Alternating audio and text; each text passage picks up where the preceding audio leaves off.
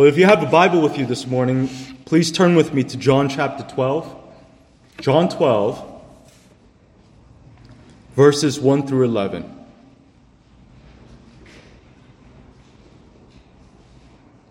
And as we head towards Easter, Resurrection Sunday, it is fitting for us to read this passage this morning. So I urge all of you to pay close attention to the devotion of Mary found in this passage. Then Jesus, 6 days before the Passover, came to Bethany, where Lazarus was, which had been dead, whom he raised from the dead. There they made him a supper, and Martha served. But Lazarus was one of them that sat at the table with him. Then took Mary a pound of ointment of spikenard, very costly, and anointed the feet of Jesus and wiped his feet with her hair. And the house was filled with the smell of the ointment. Then said one of his disciples, Judas Iscariot, Simon's son, who would betray him, "Why was not this ointment sold for 300 pence and given to the poor?" This he said, not that he cared for the poor, but because he was a thief, and had the bag, and bare what was put therein. Then said Jesus, "Let her alone. Against the day of my burying hath she kept this. For the poor you will always have with you, but me you will not always have." Much of the people therefore knew that Jesus was there, and they came not for Jesus' sake only, but that they might see Lazarus also, whom he had raised from the dead. But the chief priests consulted that they might put Lazarus also to death, because that by reason of him many of the Jews went away and believed on Jesus. Amen. And that is the word of God. Well, in today's scripture passage, we see three key events unfold. First, we see the costly devotion to God in the person of Mary, the sister of Lazarus. Mary, more than her sister Martha, loved Christ and his teachings. Still today, to love his words is to love Christ. And in this famous passage that is also recorded in both the Gospels of Matthew and Mark, Mary anoints Jesus with ointment that costs her roughly what would have been a working man's total wages for 1 year. And clearly, Mary loves God more than money. And that's going to be an important theme throughout this segment. In fact, when I wrote this message, I entitled it, "Will Money Make Me Happy?" Because juxtaposed to Mary will be Judas, who had the bag. The second thing we'll see in this passage, remember I said three, the second thing we'll see is conversely an idolatrous love of money by Judas Iscariot, the eventual betrayer of Christ. Apparently, according to verse 6, Judas was the group's treasurer. And while carrying the money bag, he used to steal from it while fulfilling his office. And we'll talk about that in a bit. Again, central to this morning's message. But third and lastly, we will see the irrational spiritual blindness of the religious leaders, insomuch that they were contemplating about killing Lazarus, the man Jesus had raised from the dead roughly 2 months earlier. And why did they want to kill Lazarus? Because of irrational, jealous rage. Verse 11 states that Lazarus' resurrection was a miracle, such a miracle beyond any dispute, any doubt, that as a result, many of the Jews turned and put their faith in Jesus Christ. This infuriated the chief priests to the point they wanted to kill both Jesus and Lazarus. Can you imagine that? Jesus raised the man from the dead, and the Pharisees, the chief priests want to put that very man back to death. Now I want you to listen closely. Both now and it was during Jesus' day, there will be people for whom no rational proof will ever cause them to believe in Jesus Christ. For some people, they are so set on their disbelief that even a resurrection right in front of their faces won't sway them to Christ. You could bring in all the proofs on the historicity of the resurrection. There are many. You could bring in the archaeological discoveries that have backed up the New Testament. There are many. You could bring in the verifiable evidences of the Old Testament. There are many. But for some, they are so set in their disbelief that they will not believe in Christ, despite the evidence. And it helps to know the difference between the two groups of people. It'll save you time. And this is absolutely astounding. Because you see, in 2,000 years, time has not changed human nature. 2,000 years later, there are many in our world today who, like Judas in verse 6, will disguise their love for money by claiming some sort of righteous motive. If you were a disciple standing next to Judas that day, you might have actually agreed with him. Oh, pragmatically speaking, he's right. We could have fed X amount of mouths with the sale of this ointment. The end result is always disastrous, however, because money, even if accumulated, fails to deliver the happiness that humanity so desperately craves. This is not only a biblical lesson, but it is now being rediscovered by modern researchers. I say rediscovered because it's always been true. Back in 2010, a major study was released by economist Angus Deaton, who once won the Nobel Prize. This is a Nobel Prize-winning researcher and his colleague Daniel Kahneman at the Center for Health and Well-Being at Princeton University. Their study showed that once your income exceeds $75,000 a year, your happiness or your day-to-day emotional well-being does not improve much as your income grows. Factor in today's inflation and adjust for the cost of living in your neck of the woods. And the truth behind that $75,000 figure or $100,000 or whatever still holds true today. Money will not make you happier. But truth be told, while helpful, you did not need a Nobel Prize winner to figure that truth out for you.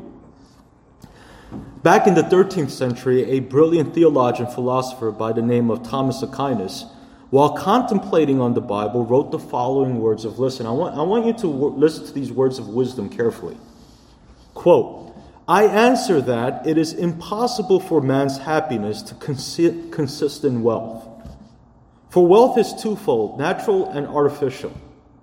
Natural wealth is that which serves man as a remedy for his natural wants, such as food, drink, clothing, cars, dwellings, and such like.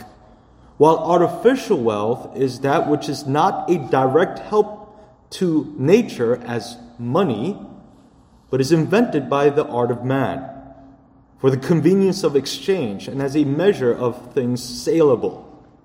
Now it is evident that man's happiness cannot consist in natural wealth.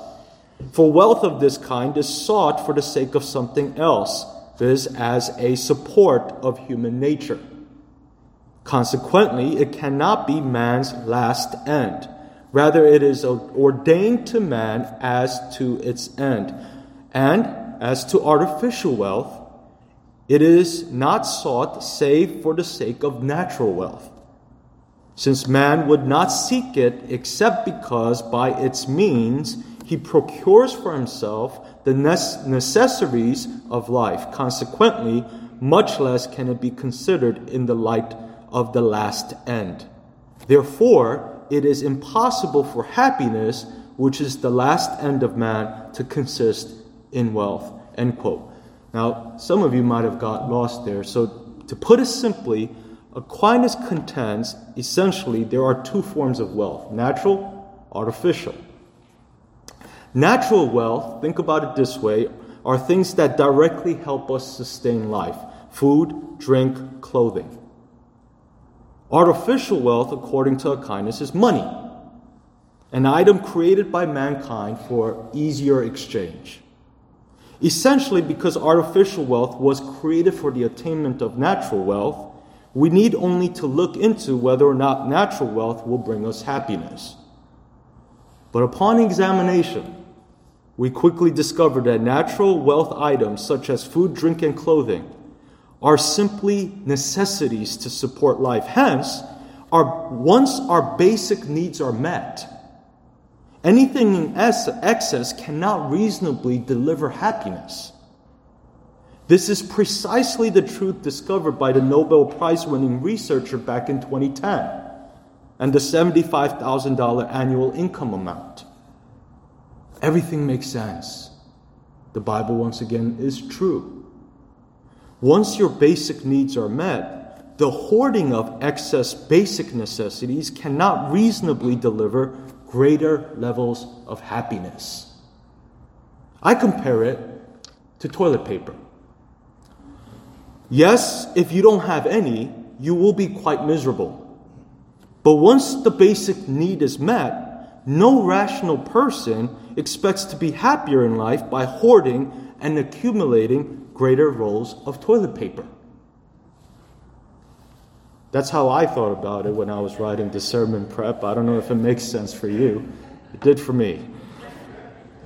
But you look around your society today, till this day, you still have masses of very smart people with a singular goal in life, and that is to make more and more money. It's ridiculous. And listen to what the Bible says in Romans 14:17. "For the kingdom of God is not food and drink, but righteousness, peace, and joy in the Holy Ghost." I want you to listen carefully. Money could buy you food and drink. But do not be fooled. It cannot buy you righteousness, peace, or joy. Only the Holy Spirit could bestow those upon you. Amen? If you recall, 2,000 years ago, Jesus met a woman by the well who was also in search of drink, an item identified by Aquinas as what? Right, a necessity, natural need, met by natural wealth. And do you remember what Jesus told her? It's found in John 4:13. Jesus said, "Everyone who drinks of this water will be thirsty again.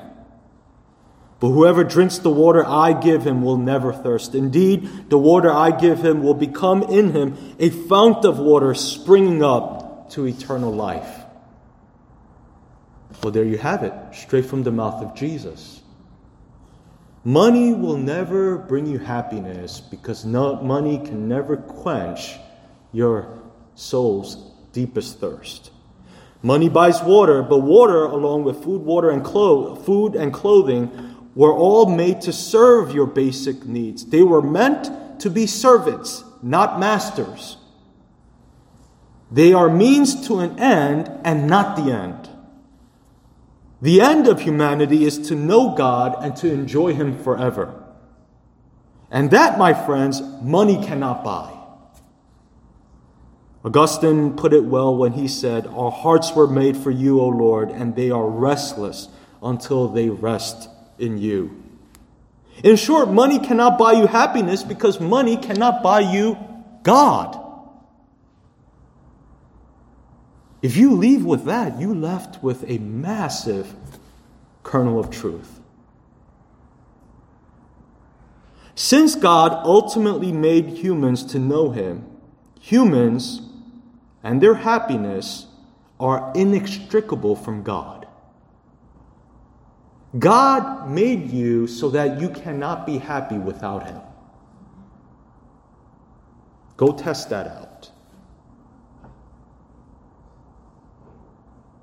You know it's true. Billionaires know it's true. They buy a yacht, 1 week later, their toy doesn't make them happy anymore.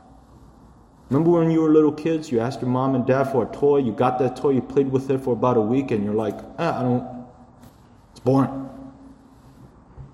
We thirst again.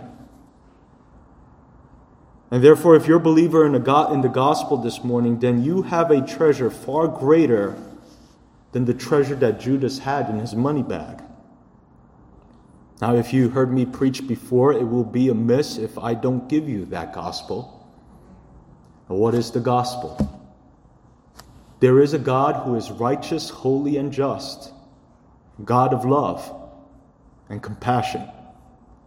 Humans are all sinners. We've all fallen short of the glory of God. We've all sinned.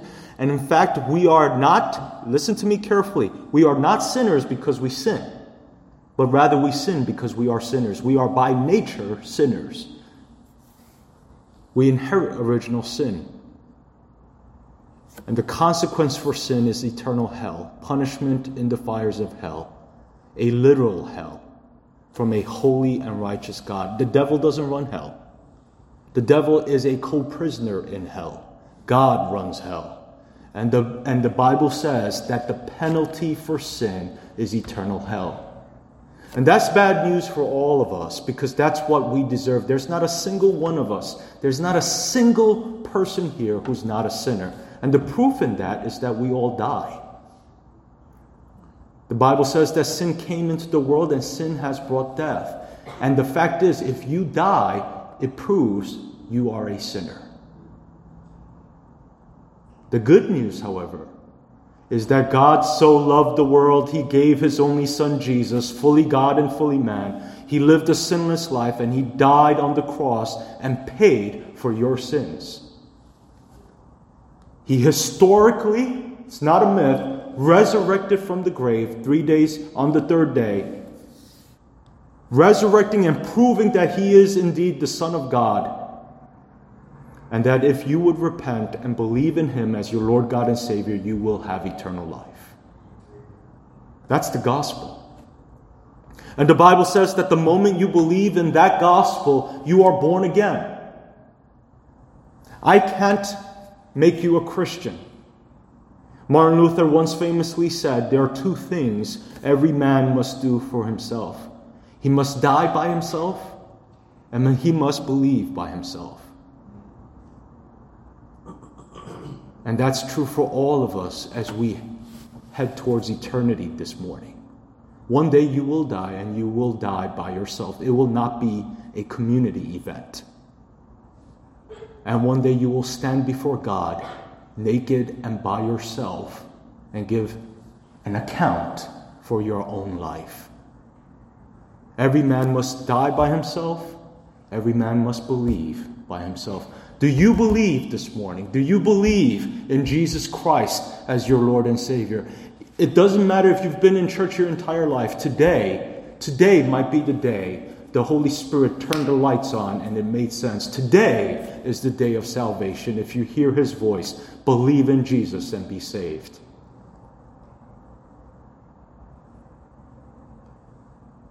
So where are you in life right now?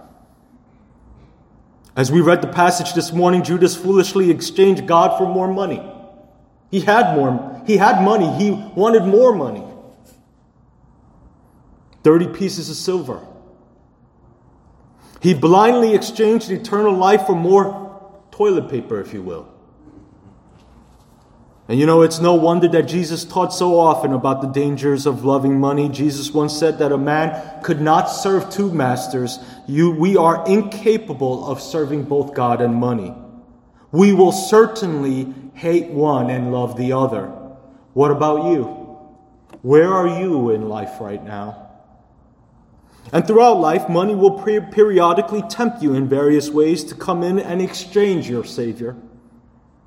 Perhaps you've neglected a call to become a missionary because you're afraid of food on the table and roof over your head. That's a way money tempts. Oh, will God provide? If you answer that call, will God provide? A competing promise is made by money against God. Or perhaps you desire to share the gospel with a coworker, but you're afraid. You're afraid that if you share the gospel, you might lose your job if you do. There is another temptation. Or just maybe you're not financially giving to Christ's work because you're convinced that if you do, you won't have enough for yourself. You see, temptation abounds, and it appears in various forms. And during those times of testing, it is helpful to read Matthew 6. What does it say in Matthew 6? In Matthew 6, Jesus promised us a wonderful, listen to this, there is a wonderful statement here. Therefore, do not worry, saying, what shall we eat, or what shall we drink, or what shall we wear? Again, you have a kindness.